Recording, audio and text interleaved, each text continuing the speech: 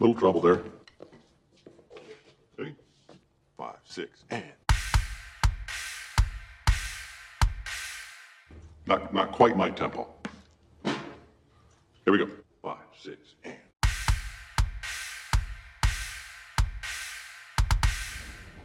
Not quite my tempo. It's all good. No worries. Here we go. 5, 6, 7.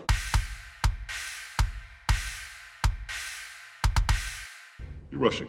Here we go. 5, 6, and.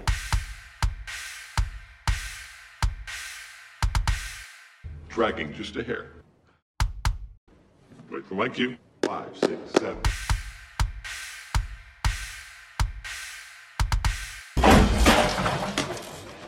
Are you gonna be on my fucking time?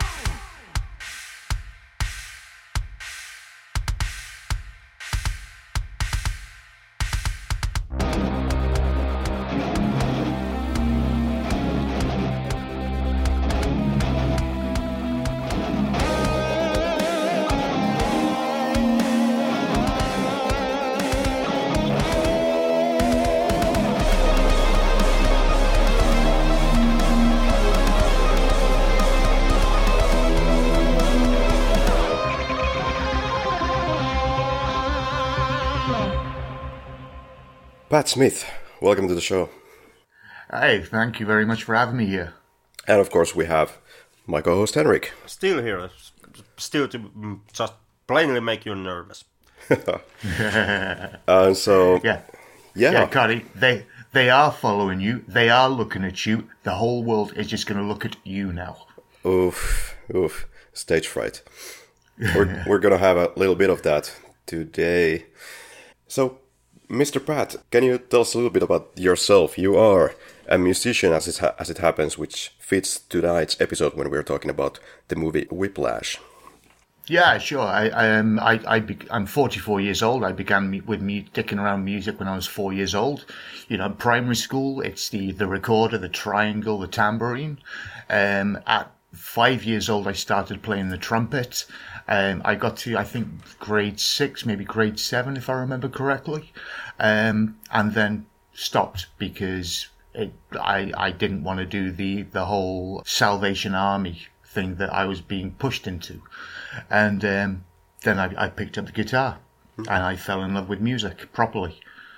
Self-taught, and after playing for 38 years, and literally that instrument keeping me alive by living on the streets of Europe, I still pay attention to the greats across the board, not solely on guitar, but across the board in music.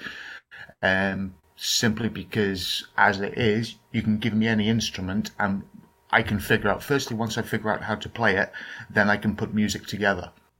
How long have you been out kind of on the streets, and like how serious has the situation been for you? Really just feeding yourself with the guitar at points? Yeah, going through bins to look for food. Been there, done that, got the t-shirt. I guess we have to touch on that wonderful piece of rock right now. Gibraltar. Yeah, Gibraltar. Yeah, sure. Gibraltar. That's where we... Como español. Right. It was like, at this point, almost exactly 10 years ago when we met there. Christ, it is, isn't it? Yeah, it must be about that. 2013, November-ish? Yeah. Yeah, wow, I didn't even think about that. Yeah, man, it's been a long time since you and I have known each other. Yeah. Wow. Yeah, so anyway, we happened to have a kind of a good conversations going on there and just kept in touch. And yeah, absolutely. Discussing ever since. Drums. What's your touching point on drums? Drums. Oh, well, the touching points I have on drums are the likes of John Bonham, Led Zeppelin, outstanding drummer. Far and away, for the time, he took it to another level completely. Now, since John Bonham, there have been some absolutely incredible drummers throughout the rock industry. The most notable of late, for me, would be Danny Carey, the drummer from Tool. Oh my God, yes. Yeah, I mean, he takes it to another level. And a whole different ball game with some of the stuff that he comes out with. From the melodies, the melodic side of it, to even getting on stage with 3 drum kits. each tuned to a different key. I wouldn't understand such nuances, except I know what I like. I have ears still, as far as I know, and so Yeah, sure. Tool is what I gravitate towards many times. It's one of my favorite bands, yes, and I can easily listen to it just for the drums because it's that good. Yeah. To go into the film Whiplash, which we're supposed to be discussing, the one thing that the majority of jazz musicians forget about is that it's not about the solo. It's the same in rock. Like you take Guns N' Roses, it's all about Slash. You take Metallica, and it's all about James Hetfield. You take, for example, the Chili Peppers, and predominantly it's about Flea on the bass. Now, this is outstanding because there's no question about it. These are outstanding musicians. But the one thing that is most often forgotten about in jazz is that it's not about the solo musician. It's about the sound that comes out of the speakers. It's the sound as a whole.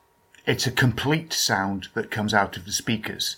It's not about some solo person within the collective on stage. If you have 10 musicians on stage, 9 of them are shit, but you've got one great one, it doesn't make that a great band. In the movie, it's depicted in a way that this is highly choreographed craft, and there is really no room for error, whereas in something like bluesy guitar stuff like what Slash does, errors are the kind of part and parcel of that show, whereas looks like for Fletcher it's not. But then he does encourage some improvisation also, some fills. I would say, to reference Fletcher in this, and to use this point, remember we're talking about somebody who can't. He's trying to teach, which means he can't, i.e. those who can't teach. Yeah? I mean, we hear him, and it's very low level what he's playing on the piano. I mean, I can learn what he's playing in less than a month, and I can't play the piano. Okay, hey, let's discuss that. Fletcher playing the piano. Henrik, how does it come off to you? Because I thought it sounds kind of enjoyable, but at the same time, it's not something like... It's obviously not something that requires a high level of skill, right? The J.K. Simmons did learn that on piano with great effort. He's not a piano player, but he was able to kind of learn it. He does play some piano. So yeah, it doesn't seem like it was intentional for this film that we show a Fletcher who is not as, perhaps able musically as we would like to think of him as. It wasn't any kind of a revelation that, okay, he's not actually the kind of a badass that he shows off as being. No, my take on the scene was that the movie tries to argue that Fletcher is some type of a badass jazz master. Yeah. And to me, the scene itself was trying to tell that what Fletcher is playing is some groundbreaking jazz. Everybody is there listening quietly. And there is even an ADR compliment given to Fletcher how great he was on piano. But in all honesty, I have to actually side with Pat here. Fletcher, what we hear in the film from Fletcher, it might be really great piano performance from J.K. Simmons, but coming from Fletcher, the character, it's nothing. It's fucking rubbish. It sounds nice, I give you that, but it's the exact same ding ding ding ding that you hear in... It plays in background of every restaurant if they have some type of a soundtrack playing in there. It is the cue-in restaurant jazz album soundtrack of basically every honed-in scene of basically any movie. So you're saying that it's the Starbucks album that he is talking about? It is. Fletcher is playing in a nutshell, most milquetoast Starbucks-esque jazz possible in that scene. Yeah, I would agree with that. But I mean, don't get me wrong on this. For J.K. Simmons to have learned that and played that, that's a feat worth applauding, Oh yeah, because he's not a musician. Right. Yeah. He's not a musician. So therefore, for him to be able to learn that and achieve that and accomplish that, very well done. Absolutely. I applaud that. But the character that he's portraying is supposed to be some diehard jazz musician who's lived his life by the nails, and has lived on the wire and done it all from birth and been brought up and done wow jazz. And if that's the summit of his accomplishments, well, I'd ask for my money back, to be honest, and I'd ask for the receipt to be given back so that I could purchase again. Although I understand that J.K. Simmons was supposed to be a conductor somewhere in some point in his life, but then he chose something else, such as acting. Yeah, but a conductor counts to 4 and waves his arms in time to that. Yeah, That's not to be derogatory, but that's what a conductor does. That's right. what Fletcher does in this film. Yeah. Bloody contests where he's supposed to show off and flex off how great he is. Regarding the conducting, Pat, I might throw this at you. So in terms of all the musical terms that he uses during the film and the signs, like, is there anything that jumped at you that was not correct? Well, no, because it's all how a person would, regardless of the person, it's all about how any person would communicate. So we're talking about base level communication, trying to communicate their ideas across to other people for them to get the other people to do what that person wants them to do. So the terms used, maybe not. Maybe there is a guy over there that says it like that. Maybe there's another guy over there that says it differently, but they mean the same thing. The connotations used, the terms used, maybe they are right, maybe they are wrong. Who knows? Because it's all on from a personal level. I mean, if I were to tell you how to record X podcast using X terms, and then some other guy from across the way comes and says, no, do it Y way and use Y terms to say so, but the end result is the same, it makes no difference which words are used to tell the person how to do it. Right. Do you see the point? Yeah. Did you feel that Fletcher plays a role here, that he's not exactly himself when he's just showing off when he comes to the classroom at the right second? Well, in that respect, you have to remember that the world of jazz is potentially the most pretentious and arrogant side of music in the world, and I don't say that lightly. If you look at where jazz comes from, it's the blues guitarist got bored, to put it in its most simple terms. And it really is. The blues guitarist playing 12-bar blues, 8-bar blues, E, A, E, A, E, A, D, E, A, E, A, E, A, D. He got bored. So then he puts the diminished sevenths, the suspended ninths, the suspended fourths in, the minor suspended sevenths, all of these different chords, and then put it all together, and you get the crazy licks that come through. Now, when it comes to Fletcher himself, and he's pushing for the kid to go faster on the drums, to play it in this time, that time, the other time, etc., etc. Now, that's all classic jazz drumming. However, what he's trying to do is achieve something that isn't achievable, simply because the vast majority of the jazz that they are playing in that film was written off the cuff. It was inspired then and there. There was nothing written down. There were guidelines, but as long as they stayed within those guidelines, they could play anything within them and have the desired result. Yeah, and that's when they were written, remember. That's when they were originally designed or originally played. So the recordings that they're trying to emulate on this film are recordings of maybe live performances from 20, 30, 40 years ago. Yeah. And they've never been played again by the people who wrote them, because they can't. The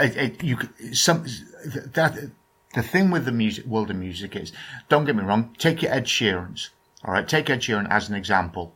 110, maybe 150, maybe 120 beats a minute for his songs, and it's all A minor, C, F, G, and that's it. Those 4 chords, that's it. So that's easy to replicate, simple to replicate, time and time and time again.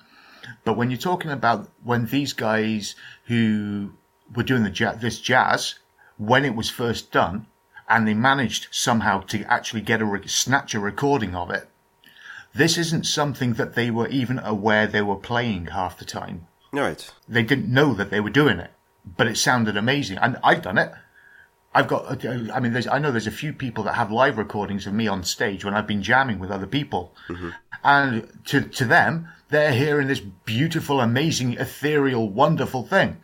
They asked me what I played, and I couldn't tell them because I don't know. And it's that simple. I don't know what I was playing at that point in time. All I knew, that's that note, right? So that's there. Yeah, okay, we go from there, and just throw something together. So in that sense, would you say that it's kind of perverse or pretentious to put it on the books how to play that music? I don't think it's perverse or pretentious to put it on the books to play that music. I do, however, think it is highly pretentious to demand it from people you are trying to teach. Mm. Well, that actually was something that was really pissing me off too while watching the movie. Or not really, like, not meaning pissing me off in the sense that I thought that the movie was garbage, but pissing me off in the sense that I thought that Fletcher was complete garbage. Because coming from that point that jazz is, in large parts, it is improvisation. And jazz has led into even greater improvisational subcategories like scat singing, for example. Yeah. Due to its improvisational nature. And it was like, I was almost pulling my hair out here, looking at Fletcher, who is and comes off as a badass jazz teacher. Emphasis on the word teacher, as someone who is supposed to teach these kids who are in a music academy, and he does not teach anything about improvisation, or feeling the music, or jumping into the beat, or anything about that. What he just teaches is how to play extremely fast and hit every note on time on sheets of paper.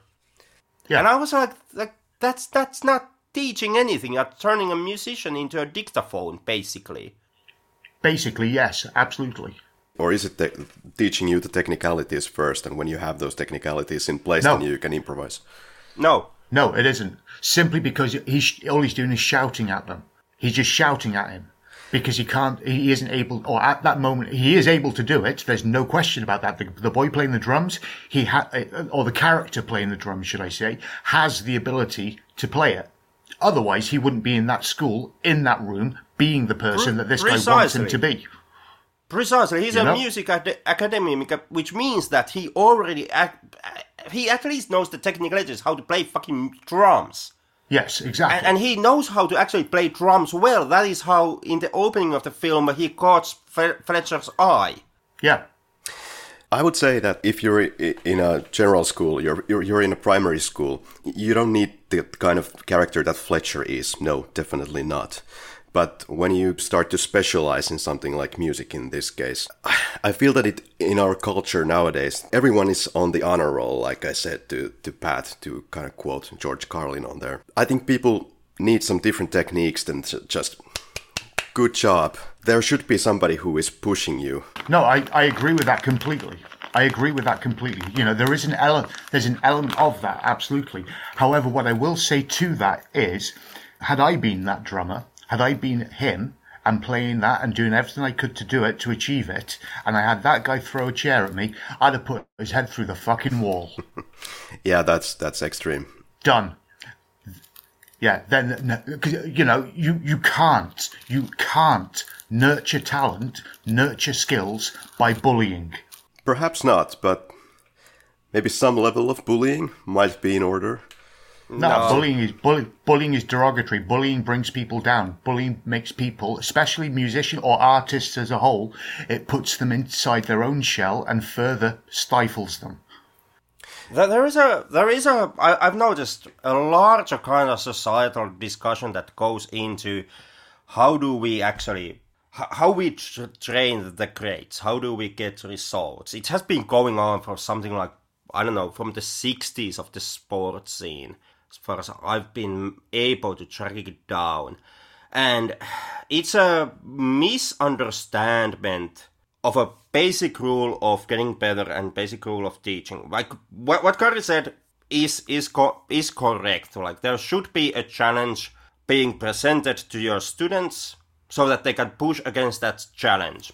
Pushing against, of course, pushing against some challenge actually helps you get better. Yeah, but it's how to push.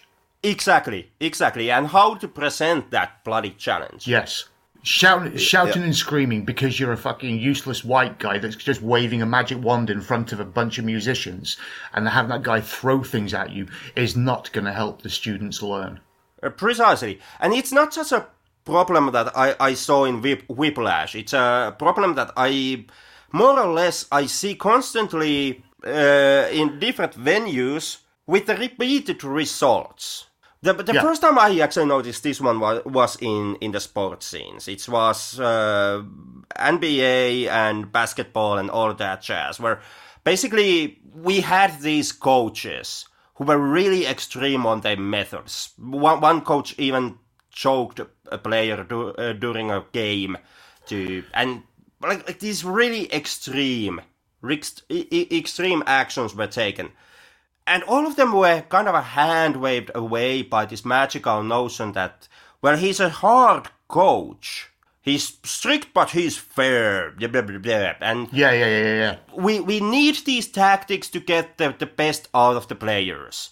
And when those teams won the matches where they played, well, then the matches were used as a justification to the coach's tactics. Like, that coach had to choke a player on the play field. Otherwise, that team couldn't have won the game. And and what people failed to understand in those situations was that the team won despite of the coach, not because of the coach. The coach was some 300 pounds hippo who was physically incapable of playing the bloody game. He was he was incapable of leading by example. But yet, basically, every outreach that he made was hand-waved away simply because, despite of his best practices, the team still somehow managed to win games. And then you see this also in game development, where we have the bloody crunch culture. And the same song is once again being sang. The game development, the game teams, they have to take part in crunch in order to push out great games. And then you have something like Cyberpunk 2077. 6 months of crunch and the game is a broken mess.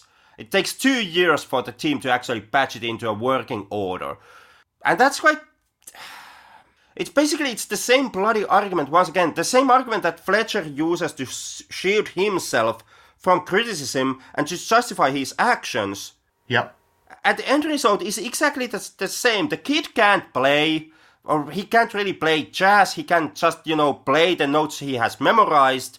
The team can win, but they win despite the coach. And in game development, Cyberpunk 2077 launched as a broken mess.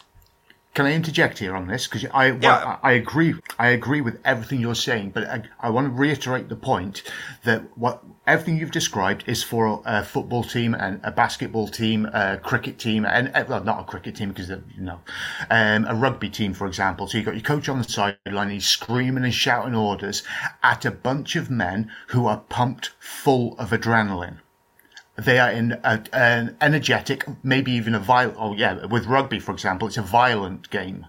So these guys are big. They are essentially warriors, and they are out there fighting for their country, their team, whatever, however you want to put it. So they are angry and pumped full of adrenaline. So having that same ethos applied to a band of musicians who are trying to create something wonderful from the speakers. Not them individually. It's the overall sound that comes out of the speakers that is important. So you can't apply this. Like I said, I agree with everything you've just said. You can't apply the same logic, the same tactics to a band of young musicians as you would apply to a football team, an American football team, a basketball team, an ice hockey team, or a rugby team, because it just doesn't work. That's dictating through terrorism. Yeah, and to continue from that point, I'm actually stealing this from a YouTube channel whose name I can't remember at the moment, but the channel made a good point that Whiplash presents music and jazz playing not as jazz playing, but as a sports movie. Yes. Yeah. Whiplash is a sports movie that masquerades itself as a movie about jazz. Yeah. And I actually quite strongly side with that notion, looking at how or what Fletcher actually is demanding from his pupils here. Pretty much the only requisite that Fletcher is giving out to the drummers is that they have to play fast. It's constantly... What is the one thing that Fletcher is griping about throughout the film? It's the fucking tempo. It's always the tempo. Yeah. It's not tempo. Fast enough. Your hands ain't bleeding enough. Yeah. There's not enough blisters and not enough blood on this cymbal. Yeah, well, on that score, just interjecting it, on that score, any conductor of a band that is happy that his drummer's hands are bleeding, get out. Get out. Just leave. You are not welcome in front of this band that is trying to create, as I said before, the sound from the speakers. Yeah, that part is of course kind of extreme in the movie and just trying to make it more cinematic and entertaining. But yeah, and it's irrelevant. Yeah, I mean, I shit you not. I can remember, Christ, it must be 7 or 8 years ago, and I'd been playing my guitar so hard throughout the day, and I'd had no water, and I split my fingertip wide open. I could see the bone. Now, instead of stopping and letting it heal, I used super glue to put it back together again. Oof. And then I carried on playing. Yeah.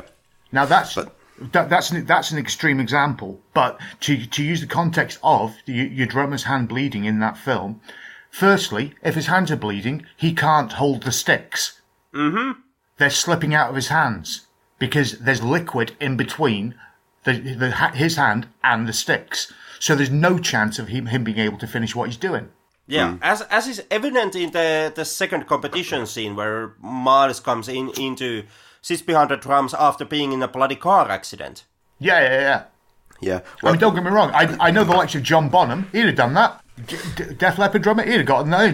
Just smashed the kit. He ended up playing with his hands most of the time, not even using sticks. Yeah, when it comes to Fletcher trying to get the speed out of the drummers, it's just part of his bullying in the movie. Nothing more, nothing less. Just trying to bully out the skill somehow. As well, I'll reiterate the point on that, is the fact that the recorded piece of music that they've notated, so they have the notes for every single note that was played during that, it was taken from a recording of a band that could never repeat the music again. Mm-hmm. It was all off the cuff. But isn't there something to be said about the reaching proficiency and these kind of old-fashioned tactics, maybe minus the extreme and the physical abuse and maybe abuse in general? But when you reach a certain amount of proficiency in whatever you do, if it's Chinese or drumming, there are very few of those who pass that barrier from just okay level to some kind of proficiency or greatness.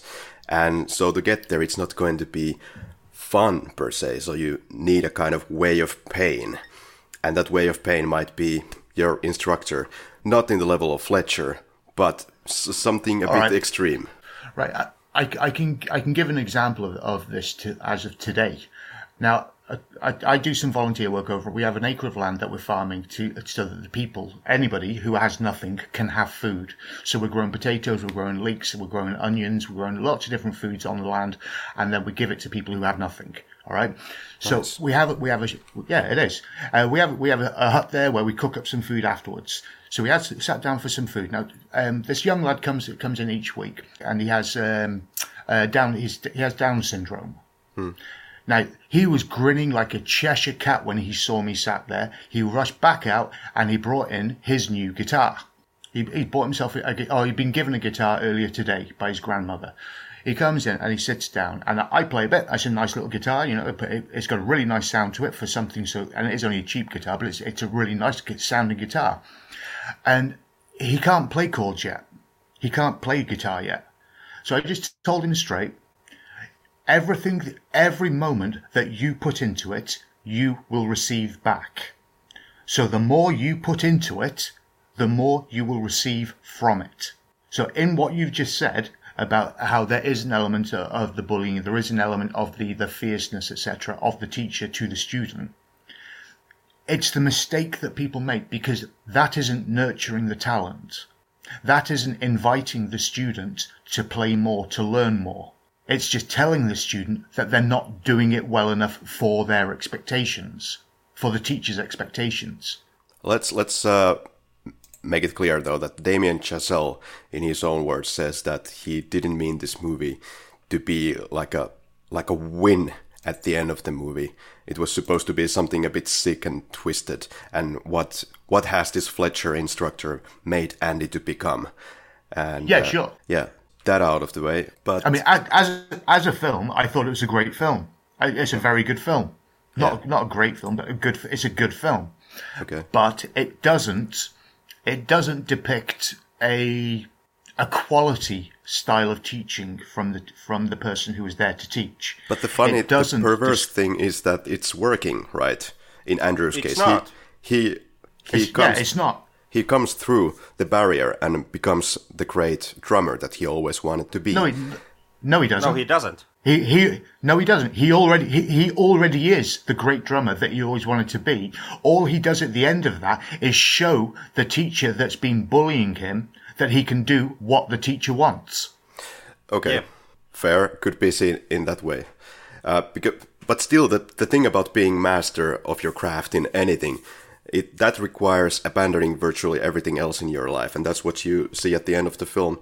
To put that into context, then, if you get that same kid who's drumming in that film and ask him to play Cherub Rock by the Smashing Pumpkins, ask him to play, I don't know, Give It Away by the Chili Peppers, I guarantee he won't be able to do the same without weeks of practice. And yet those drum beats are far simpler than the stuff that he's playing on stage, because he has been honed into that one style. And I'm not saying, there's a phrase in English called jack of all trades, master of none. Now, don't get me wrong, this kid would be the master of his jazz art. Okay, fine, fantastic. But in that same instance, he's not creating anything. He is only replicating what has already been. Okay, but look at most of the greats of the entire history of humankind, and these are always some kind of what you would describe maybe as freaks, the people who just isolate themselves from the rest of the environment and just dedicate all of their living moments to learning that and mastering that craft. That's what they do. In fact, surprisingly few of them actually ever pull that stunt. Yeah, most of the greats that we look up on, it of course depends on what is the field you are looking for your greats. Are we now talking about, sloppy disgusting film podcasters, or are we talking about jazz musicians? Are we talking about painters? Are we talking about actors? Well, of course, may depend kind of from scene to scene, but in most cases, the greats didn't have to sacrifice everything in the outside of their art. No, they chose to sacrifice their lives for their art. Most of the greats actually managed to have family lives, managed to have friends, managed to have other things in their lives than just their bloody art. Take J.K. Simmons, for example, who won the Best Supporting Actor Oscar for his role as Fletcher here. Best unsupportive actor. Didn't sacrifice everything in the art of acting. Has a family life, has friends. Yeah, no, but I think there are a fair share of those who also need that complete solitude and isolation. Like, you have to shut out every other noise, including your girlfriend's noise. So greatness is not for everybody, I think, what this film is sharing with me. And greatness is not necessarily even something you should strive for, because it takes too much of your time and your responsibilities as an adult person. You have to take care of others as well. Your second point I would agree with. The first point where you said greatness isn't for everybody. Well, the bottom line with that is that's apathetic. simply because nobody knows if they're going to be great or not. And it requires all the effort to find out if you are. Well, it's kind of, if you have... It's a juxtaposition, I know that, but... But to really master something, I think it takes that special effort, which might require some sacrifices. Of course. But that's down to the person. That's all down to the person who is attempting to achieve it. They may achieve it, they may not, but it's down to them to make that choice for themselves. And the point in this is, or the point I'm trying to make in this is, where you have a drummer and beyond a doubt, he's exceptional. You know, he is or at least the character in this is an exceptional drummer. And yet, I bring in the likes, like I said, Danny Carey. You have, I have a friend of mine who is far and away the best drummer I have ever heard in my life. And right now, all he does is shift furniture. You know, he moves people from one house to another. He plays drums about once a week at home, on his own, alone, and doesn't play to the public. So nobody would even know that he's great, even though his skill set is beyond belief.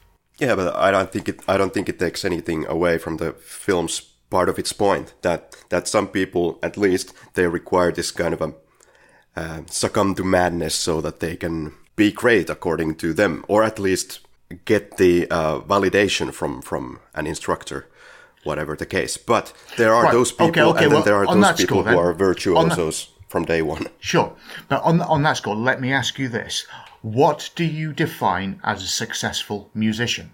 A successful musician is someone who is technically able to play and entertain people and get that validation from the audience, I would say. Why do they need the audience to validate them? Not necessarily. They're either good or they're not. They either have a skill set or they don't. Sure, but I mean, as far as remember, do you want to continue as a drummer without validation? Probably not. But then I'll bring in my friend Alex, who's an exceptional drummer, possibly the best I've ever heard in my life, and he doesn't play to an audience. He might pick up his drumsticks once a week, but he spends his days moving other people's furniture for them. Yeah. You see? But he is a successful drummer simply because he is very good at playing the drums. Doesn't need anybody else to tell him that. He knows he can play the drums. Fair, true. Yeah. So the audience validation. The one thing I found is that most people, I'm not saying you guys, but the majority of people would class success as having a lot of money in the bank account. I'll reference the Czech cellist who, at 86 years old, was asked under interview, You've played all over the world. You've played with this orchestra, that orchestra, that orchestra, that orchestra. You are known as one of the greatest cellists ever played. So why do you still practice? And his answer was this: because I believe I'm making progress. Yeah, that's right. Yeah, a great musician, a master musician, isn't somebody who can do everything, whatever. It's one that continues to learn. Yeah, as in any craft. Yeah, well, not any craft, but their chosen field, their chosen specific, i.e. whether it's the cello, whether it's the recorder, whether it's the violins, whether it's I don't know, whichever instrument it is, their chosen instrument. For me, it's the willingness to continue learning. Yeah, there's no goal line. Yeah, because learning is infinite. So in terms of just the movie itself, not so much the music side of things. So any general thoughts? Yeah, I think it was a wonderful film. I do. I really do. I think there's a lot of flaws to it. I think there are things that should have been done differently. And there are things that made me quite angry in it. But overall, it's an acceptable film. I would say that in many ways it's an exceptionally fine film, how it's constructed.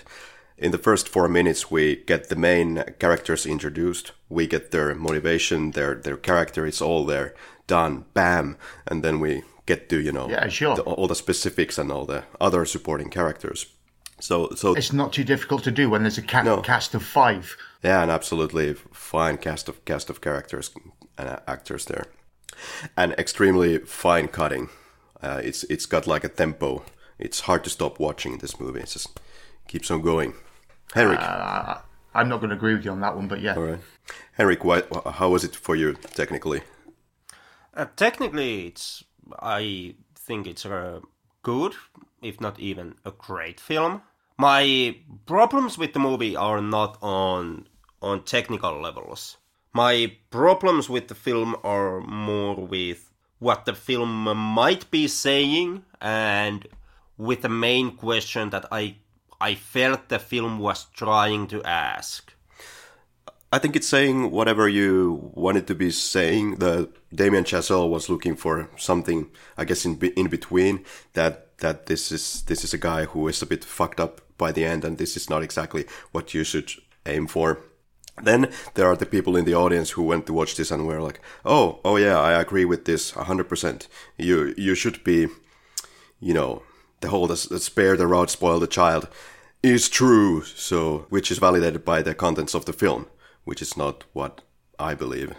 What Damien Chazelle was trying to do, I guess, was to find some type of a 10 to 20 years too late justification for his own experiences in the hands of his own music teacher, who, well, Damien himself credits on turning him into a good musician, also might turn him into a guy who apparently hasn't played any music for the past, 20, 30 years?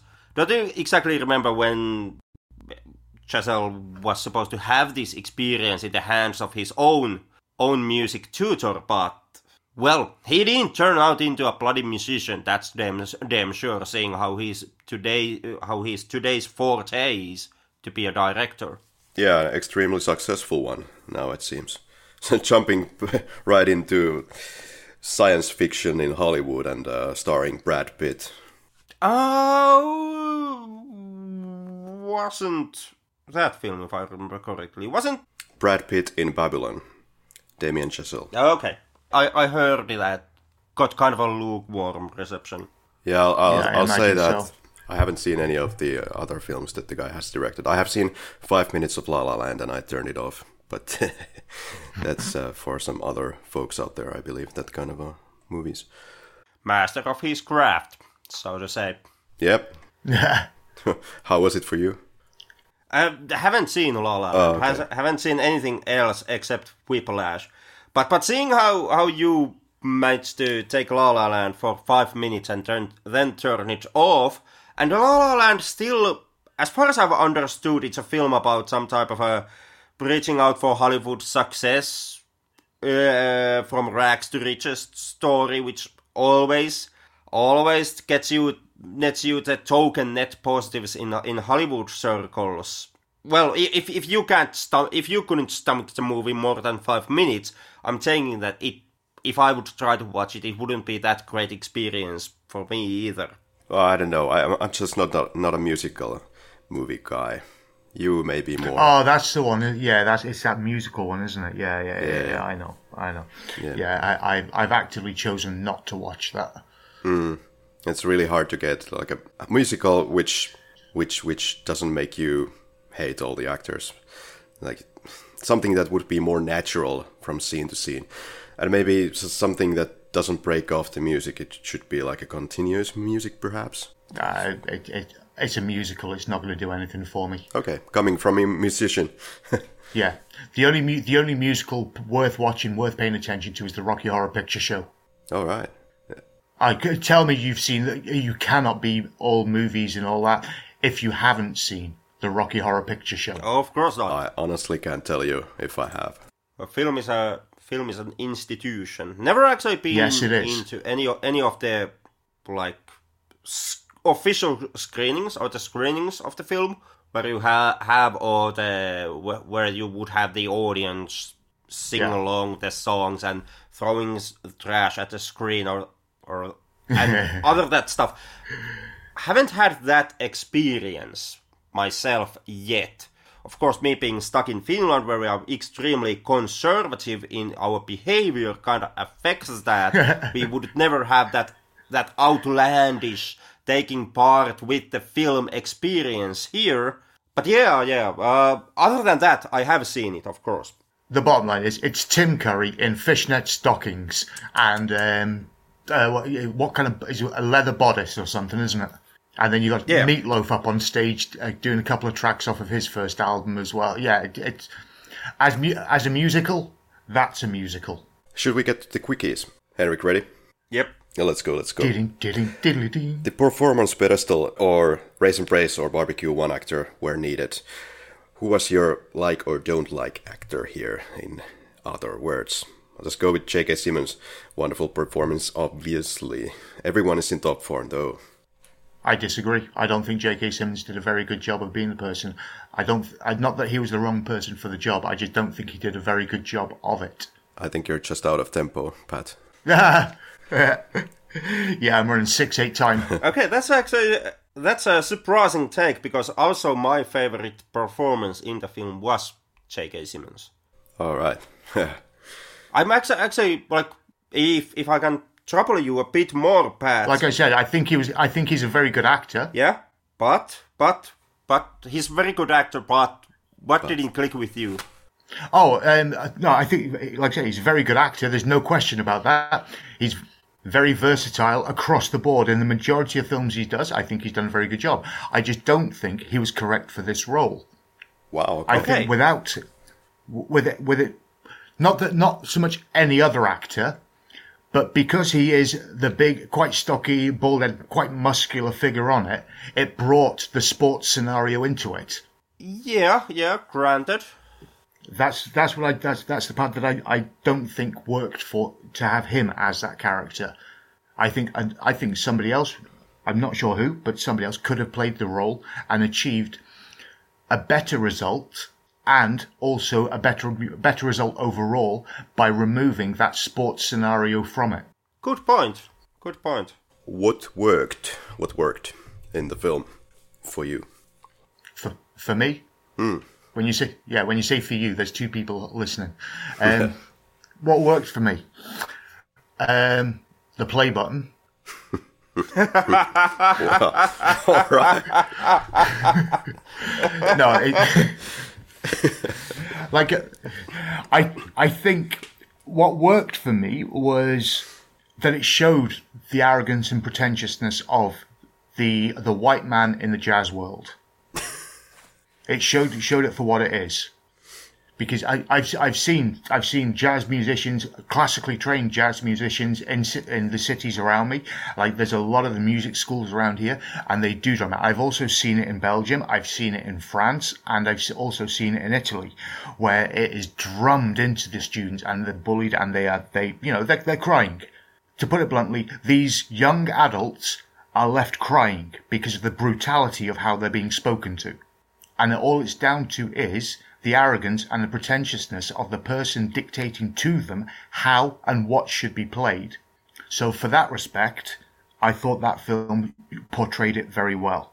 I'm just gonna be the heretic of the show tonight and just go with the more mainstream view, I guess, on the movie, because I liked it quite a bit, I can say already. What worked for me was, the structure, as said, the story, the goddamn pacing was just really. I never go anywhere when I'm watching this film. I'm just kind of glued to it, from the cinematography to the cutting to the Sure, just the whole ballet and the performances. because that's the angle you look at it from. Yeah, I look at it as a musician. absolutely. So from that perspective, all what I said is kind of obvious. So let's just move on from that. Henrik, did you have anything to add? I'm pretty much for the same reasons as you, Kari. Not being a musician and coming into this film from completely different point of view, I do agree with you. The thing that I liked about Whiplash was that I think it's technically good, if not even great. Yeah. It's a technically really good movie. I like the editing, I like the color correction that they had given to the film, the golden hue that was there. I like the performances, I liked how the story went on, it kept me glued. Those are all technical aspects, and those I like. Yeah. No, I agree with that as well. Now, could it be that we could, Henrik, somehow make you see the film in a way that the movie would more click to you would you find some kind of a different perspective on looking at the end of the film, perhaps? What happens at the end of the film, after the film? Something? I would say no, because that's kind of my answer to the next quickie question. What didn't work? Okay, what didn't work, Henrik? To me, it's the message, or the message that I perceived that the film was trying to form. And that's what comes into the ending. That's what comes into the choice that Miles makes when he ditches his girlfriend. To me, that's all part of the film trying to form a message. And I really just did not side with it. And because of that, I see it as quite impossible for me to ever find a point of view or perception where I could, for example, look at the ending of the film and the ending would really click with me. I think this is more like what worked again, but I will just add that, well, Giselle may have his Giselle perspective on what he was trying to accomplish, which is like descent to madness, more of that than anything else. Descent into madness, and from my perspective, when you have at the end, you have the close-ups to the father who is looking at his son. He's looking at him apparently in horror of what he has become. And in my perspective, it's somewhere dangling on the line there. It's a little bit of that horror, yeah, probably, because it was what they intended. When I was watching this film, before knowing about the intention, I didn't get that image. I got the image of a father who was extremely proud, and that the ending was all about validation from Fletcher, validation eventually from the audience, validation from the father. But yeah, sure, okay, father has a moment of realization of horror that this is not the same son that I had before. Look at where this has taken my son. Yeah, but also some admiration. I also had a similar experience. When I first watched the film, I took that the ending was to show us how Miles kind of wins the situation. How it's supposed to be kind of a happy ending. Miles becomes the great musician that he's always wanted to be, and he gets the admiration from Fletcher and the audience. And when it came to the point of view or the idea that the father is not looking at Miles in awe, but instead in horror, that's something that I only got from Giselle. Yeah, interviews. And even those bloody interviews are kind of contradicting with each other. Because I also found interviews where he states that, that was supposed to be some type of a success. That in that moment, Miles turns into a great musician and he becomes what he's always wanted to be. Yeah.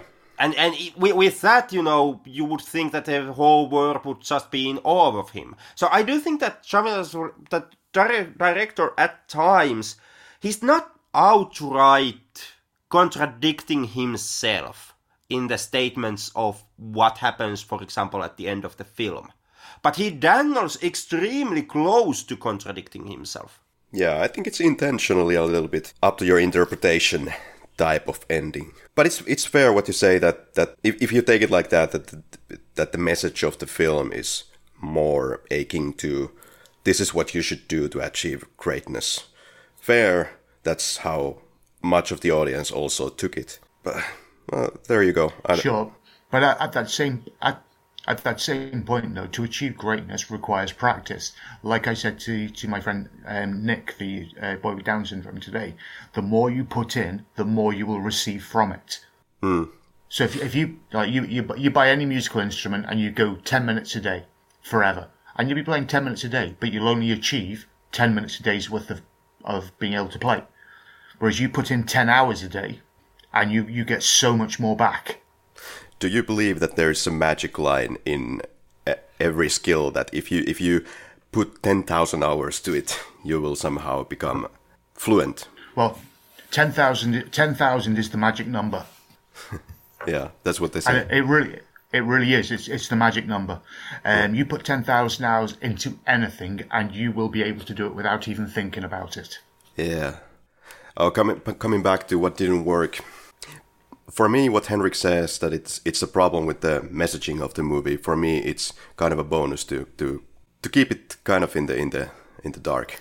You draw your own conclusion. How so? Well, yeah. I mean, everything's subjective anyway in it because it's a film. It's written by somebody else. It's directed by another person. So even between those two aspects, it's subjective. Yeah, and the subjectivity, Pat, is what makes this a very artsy movie. Yeah, absolutely. I mean, it's no City of God, but it is an artsy movie. Well, describe the film in one word. I'll go first. I should have thought of something musical for this, but I'll just go with something sporty. I think it fits in the end after all. Slam dunk. Okay. From my end, it's tempo. I'll go with conflated. All right. And something where we're just gonna be ambushing Pat tonight. Unfortunately, I didn't send you the list of these questions in advance, but hey, this can be whatever you want. So complete the sentence. You really know you're watching Whiplash when ... And I'll give you the first go. You really know you're watching Whiplash when your smug smile is quenched by an unhinged lunatic who screams at the top of his air ducts, "What a miserable, useless, unsalted pretzel you are." And he'd be right. Okay, to give Pat more time, I go next. You really know you're watching Whiplash when Starbucks takes an artist and turns him into a dictaphone. Yeah. Right, you really know you're watching Whiplash when you have to Google every musical reference on it. Oh, really? That actually is absolutely true, and I have a point to make about that. I will save it for would you recommend the film section of the quickies, but I have actually a point to make about, Googling the musical references in this film. Yeah. I mean, look, the bottom line is, average. I'm talking from an average person's point of view. Yeah. You show this movie to a musician and they understand. They if they don't know the names, they know where the references are coming from, or at least the era the references are coming from. If you know nothing about music and its construct, you need to Google everything in it just to have an understanding of what's occurring. For me, it was more like a background noise, and I was like, okay, Pat is gonna clear anything up if needed. And mostly that works, but unless you actually know some of the musical history, or you do your own Googling after the film, there is actually I'm looking at the fucking Charlie Baker story here. There's a great good reference, that possibility that you will actually misunderstood what is being said. Yes. Charlie Parker's one, but even he's young in comparison to who they should be referencing. Because remember, jazz, it's early 1900s. Jimmy Chamberlin of the Smashing Pumpkins. Now that guy, he's a grade 8, classically trained jazz drummer, playing for one of the rock bands in the world. Who's the guy that they reference in the film that they want him to be like? Joe Jones. Yeah.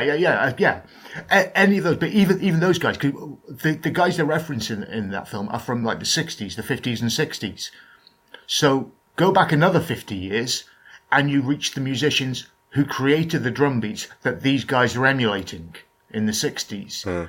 And now we're in 2020, or when was filmed? 2014. 2014. So this is another 50 years later, and these guys are now trying to emulate the guys that were emulating the guys before. Yep. And it's for me, I appreciate the film. I think it's a good film. I won't call it a great film because I don't think it is a great film. I think it's a good film. It's been well written. It's been well produced. The screenplay on it is lovely. It's got nice colour tones, like you say. And the amber hue, yes, that was a beautiful touch to it all. As a film, it's a good film. But for the subject of the film, I don't think they did a very good job of portraying it. So you're saying that this film is not your tempo? Oh, well, let me put it like this. I watched it, and I thought then, that's a good film. I like what they've done there. Whereas with Apocalypto, I stood up in the cinema and I said, I want the last 2.5 hours of my life back, please. Ooh. Yeah. Oof. So. All right, guys. Would you ever rewatch the film? I will go and start with. Yeah, sure. That this is not a really question I would even ask myself. Sure, I've watched it like 5 times already now at this point. Yeah. Okay. If it were on and I walked into somebody's house and it were on the screen, I wouldn't request it turned off. However, it's not going to be in my go-to list of movies to see. Henrik. I'm kind of on the same note with Pat here. I might someday even put it on myself. Yeah. Take out the DVD and put it on player and press play. Most likely because of J.K. Simmons' performance here. So I'm going to answer yes, but most likely I'm not gonna watch it for 5 times. And then let's go for the last one. Would you recommend Whiplash? I would recommend The Doors. I wouldn't recommend Whiplash. Okay, do you care to go more into details? Yeah, are we talking about the cinema Doors or the actual band Doors? Oh, the film The Doors. I think that's an exceptional film displaying the life of Jim Morrison and the band The Doors, obviously. As a man who is not a great Doors fan and doesn't really know that much about Doors, I have to side with the film still is really great. Yeah.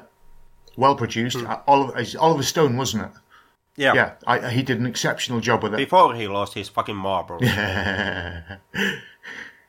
Yeah, I personally, I think it was an exceptional portrayal of the film. And the fact that it's actually Val Kilmer doing the vocals is mind-blowing. Yeah. He practiced and practiced and practiced to be able to sound like Jim Morrison. Well, my end, to answer the question, I'm kind of 2 minds about it. Like already mentioned, I do think that technically it's a good film.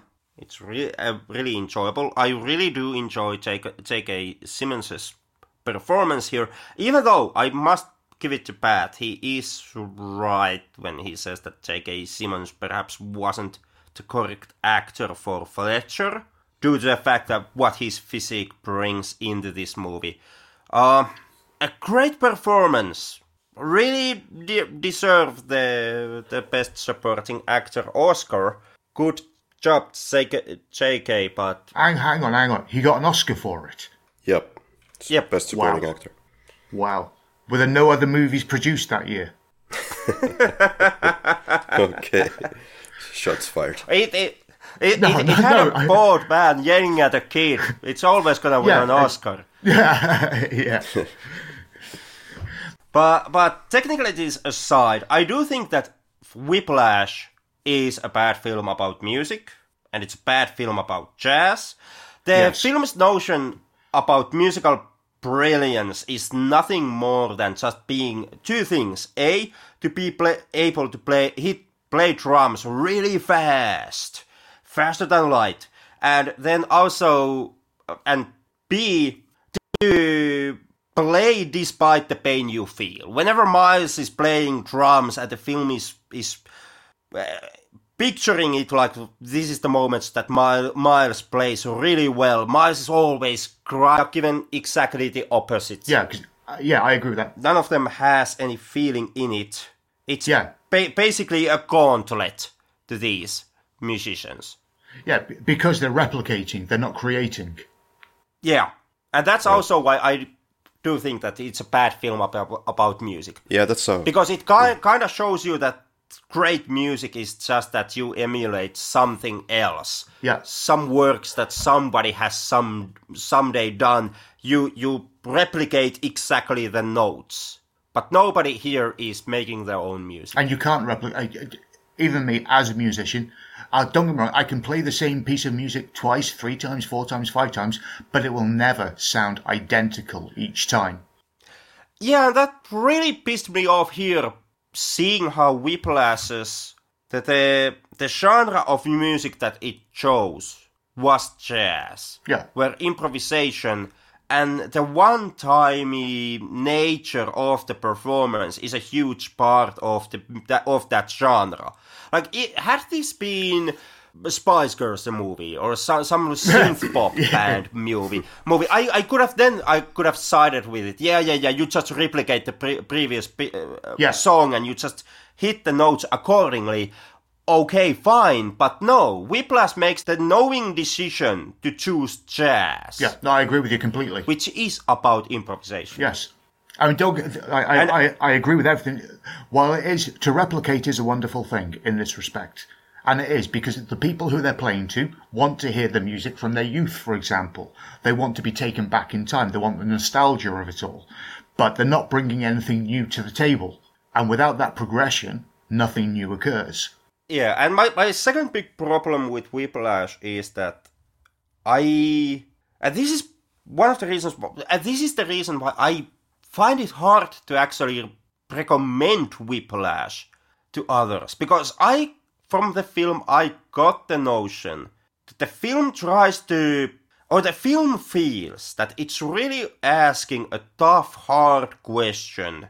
When it asks you, is bullying and hazing and is Fletchers of the world, should we accept them if they provide results? And I got the feeling that the film really believes in itself, that it now is somehow asking a hard, tough, difficult, philosophical question. Should we make the sacrifices in order to get the results? And seeing the audience reactions or reading them, in preparation to this episode, I also took that a lot of people who originally went and saw Whiplash felt that, yeah, that's the question that the film is asking. It's a really difficult question. Perhaps we should actually consider the Fletcher's point of view here. And the answer to all of those is just plain and fucking no. Yeah, I agree. No. The question is not smart. The bottom line is the man's a failure. Yeah, Fletcher is not a great teacher. He barely... Not a great musician either. He's not even a teacher. No. Yeah. He's not a great musician. He's not a great teacher. But he's demanding it from other people who he can't teach. Yeah. And there is no question, should we accept the Fletchers of the world in order to get results? Because we don't get results from Fletchers. Yeah. I told you earlier what my response to be should I be in that situation, and it really would be if I have a chair thrown at me, I put whoever threw its head through the wall. Done. They don't throw a chair at me again. Yeah, and the reason why it and the moment where it really started just to like grind my gears, and I already promised previously that I get back into this point, was the bloody Charlie Baker story here in the film. Yeah. It's repeated 3 times. Once told by Fletcher, 2 times told by Miles. And they all tell it the way that Joe Jones threw the cymbal at Charlie Baker's head. Yeah. Almost decapitated him, as they stated here. The way how they tell the story, Charlie Parker was not hitting the notes. And Joe Jones loses his fucking temper and almost kills Charlie Parker with the cymbal. Yeah. That's how Whiplash tells the story. Yeah. Yeah. And it's not true. Oh, of course it isn't. It's not true. Fletcher makes it up out of his ass, and the film never actually questions that. Oh, it's not true? As far as I was able to actually... Like, this is where post-film watching Googling comes into play. I actually Googled this bloody story. Okay. And... as far as I understood, the way how it goes is that Charlie Parker he's playing with a band, but he's freestyling. He's going on his own. He's not playing the same music that the other band is playing, and he kind of misses the notes also. So it's not really even that great, or it's not the best possible. Like if you're freestyling, despite of the other rest of the band, you have to kind of hit a certain level. And Charlie Parker can't quite reach that level, and yet, despite of that, he keeps on freestyling. Goes on for fucking forever.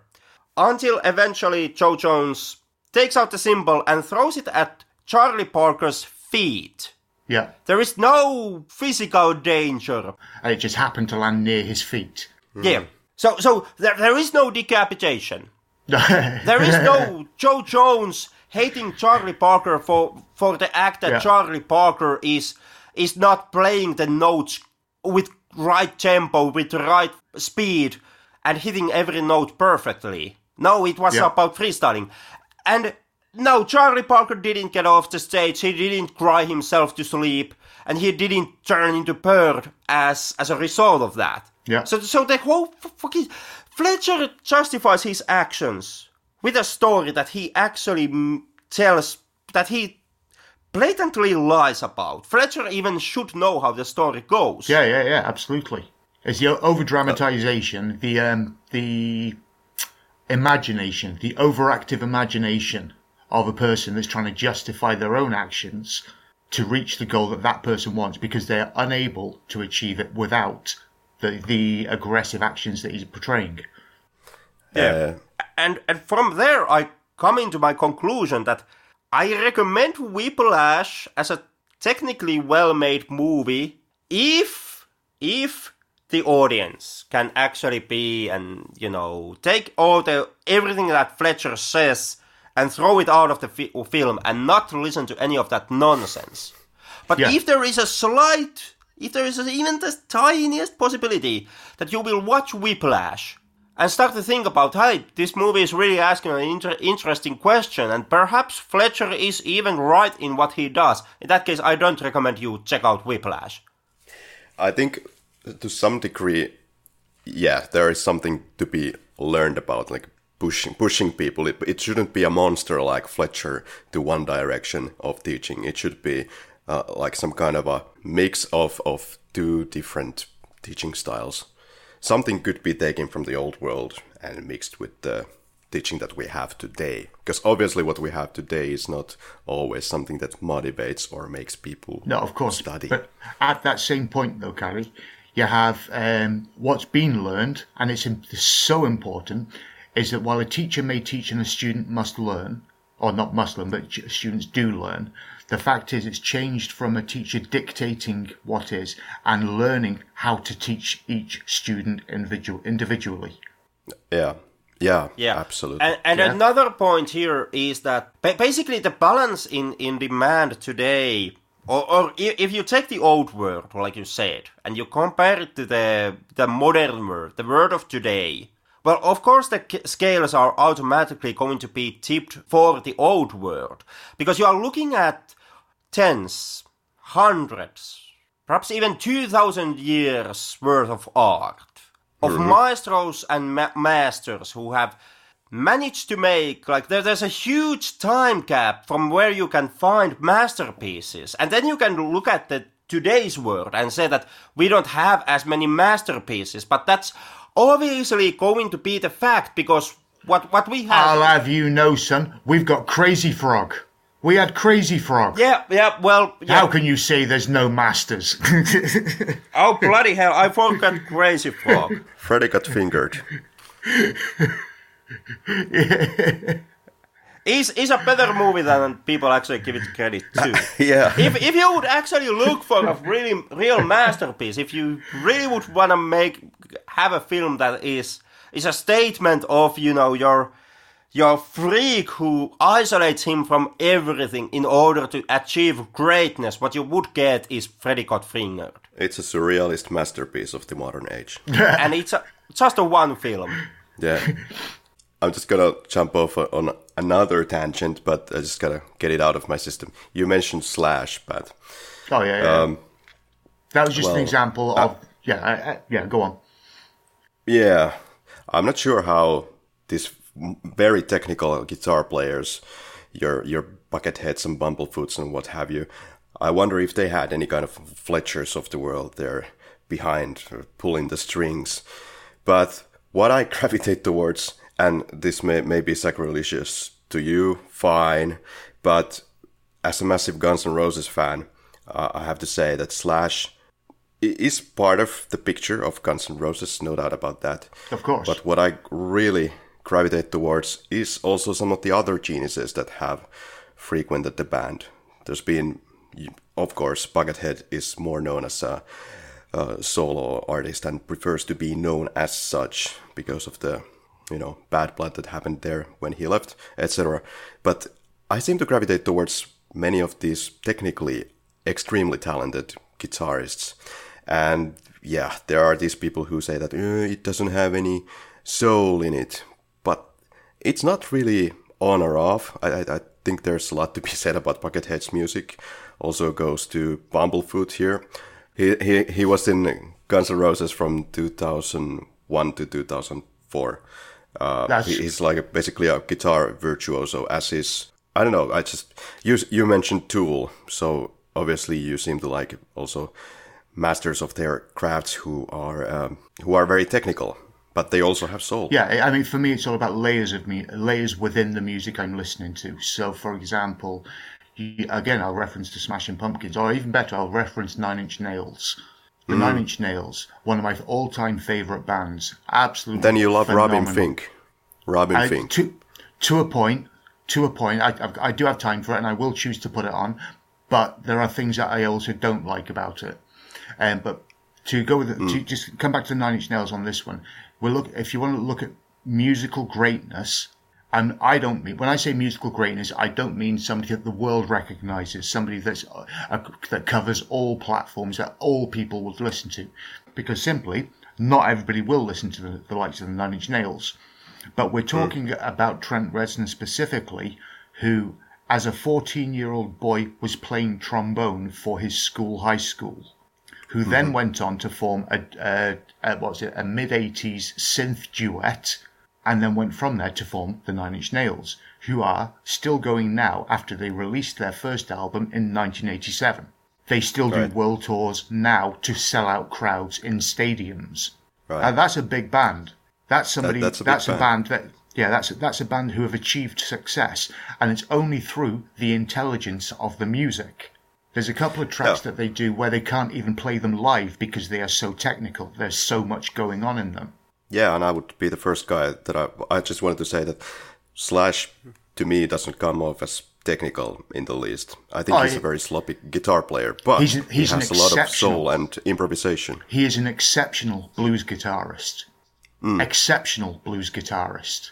Not a technical guitarist, right? No, but you ask him to play funk and he gets lost. Yeah. You ask him to play acid jazz and he doesn't know what he's doing. But as a blues guitarist, he is a phenomenon and always has been. Yeah, he's great. One of the greats. As a blues guitarist. Yeah. And to take a side tangent, also for myself, from the guitarist discussion that you guys were having, don't really know that many guitarists. Most definitely don't know about the backgrounds, but I did once looked up Buckethead myself, and when it came to his teachers, I've understood that Buckethead was trained by people like Paul Gilbert and Johnny Fortune and some elderly man who lived in his neighborhood. And none of those people, as far as I've actually looked into their teaching methods, none of them is a Fletcher tier asshole. No, of course. So Buckethead is not a product. Is not a product of a Fletcher. Yeah. It's actually a product of a pretty easygoing music teachers and musicians. Fair enough. Look, when it comes to educating people on music, I'm of the mind that I will not teach anybody how to play music. What I will do is help them to learn. Yeah. And there's a very big difference between the two. Amen. Yeah, showing the way and leaving them alone. Yes. Right. Yeah, if they have their way that they want to walk, and I'll help them along it. I will help them to walk the path they choose. What I won't do is dictate to them which path they should choose. All right, dear listener, we have reached a point where we will leave you alone. But just for a moment, we could discuss about Pat Smith's works. So I understood nothing much going on right now musically, but you have a musical background, you have albums out there somewhere. Is there any way to listen to it or to follow you on the interwebs? I pulled everything from the internet, really, other than my music's online. You can go to any streaming platform, search out Pat Smith, Wander by Starlight, or Pat Smith, No Respect, and you'll find either a single or my first album, and then you can follow the links appropriately to find my discography. There's a couple of albums so far. There's, I think, 3 singles, 2 EPs, or two singles and 3 EPs. I don't remember. Yeah, you can listen, by all means. If you're looking for a Facebook page, don't have one. I pulled that offline. I don't do TikTok. I'm generally not on social media, to be honest. I don't waste my time with it. I couldn't see you in TikTok, like, ever. No. I mean, like, I personally, I have a Facebook page, but that's generally just to tell politicians that they're sociopaths. Yeah, there are some tracks that, well, I used to listen to a lot of a couple of the tracks out there, so I'm sure there's good stuff to be found for our listeners. Music is what music is. It's each to their own, and it's all subjective. Amen to that. May I say one thing? One thing that does gripe me, and it's something that I'll get over, like. But you take Facebook and you've got all these DJs out there and they've got musician, band as their description. I didn't realize being able to count to 4 made me a musician or a band. I wasn't aware of that one. Have you tried DJing? It's pretty hard, right? Well, counting to 4 is easy, mate. 1, 2, 3, 4. Look, I just did it. The timing of things, rhythm of things, mixing them all together into something listenable. But it's counting to 4. I mean, you can stretch it, and in those 4, you can put 32 beats and call it drum and bass at 180 beats a minute, but it's still only counting to 4. To actually just side with Pat here, DJing, and I speak from experience because I have seen this happen. DJing is so easy that even a politician can do it. Yep. There we go. It's playing other people's music. Pressing play and counting to 4 does not make a person a musician. Uh-huh. And what about those who do it more manual way, who have actual old school gear, not computers? No, computers or decks, it's irrelevant. It's still counting to 4 and pressing play and counting to 4. If they play the bass, if they play the drums, if they play the horns, if they play the string section, if they play the guitars, if they play the keys, that's musicianship. But pressing play and counting to 4, that's not a band, and it's stretching the limits of being a musician to the ultimate, in my opinion. And I'm sure I know that it's not only my opinion either. Wait, did you just Fletcher right there? Because I've been dreaming of becoming some level of DJ at some point. Yeah, sure. And by all means do it. But recognize that being a disc jockey is not being a musician. You're a disc jockey. Got it.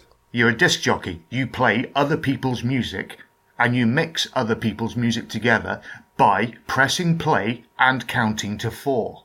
So in order to be a musician, you would have to also play guitar while you are DJing.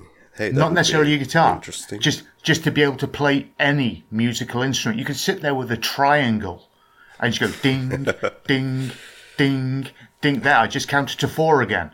But I'm making a sound on an instrument. Yeah, it's just a gripe of mine. It does my head in. All right. Hey. Anyway, rant over. Sorry about that. No. This was fun. Throwing the ball to our listeners. Would you want to be instructed by Fletcher? Come and comment on our Facebook and X and Instagram and other socialistic medias out there. You can also leave us basic feedback via email. You can leave us a review on Apple Podcasts. And if you think this content was really valuable, you can also give us a coin or a few on our Patreon page. Henrik, what's going to happen in our next episode? He's going to learn how to count to 4.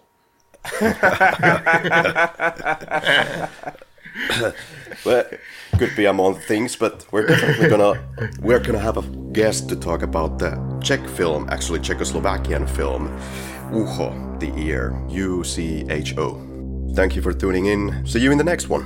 Until then. Welcome.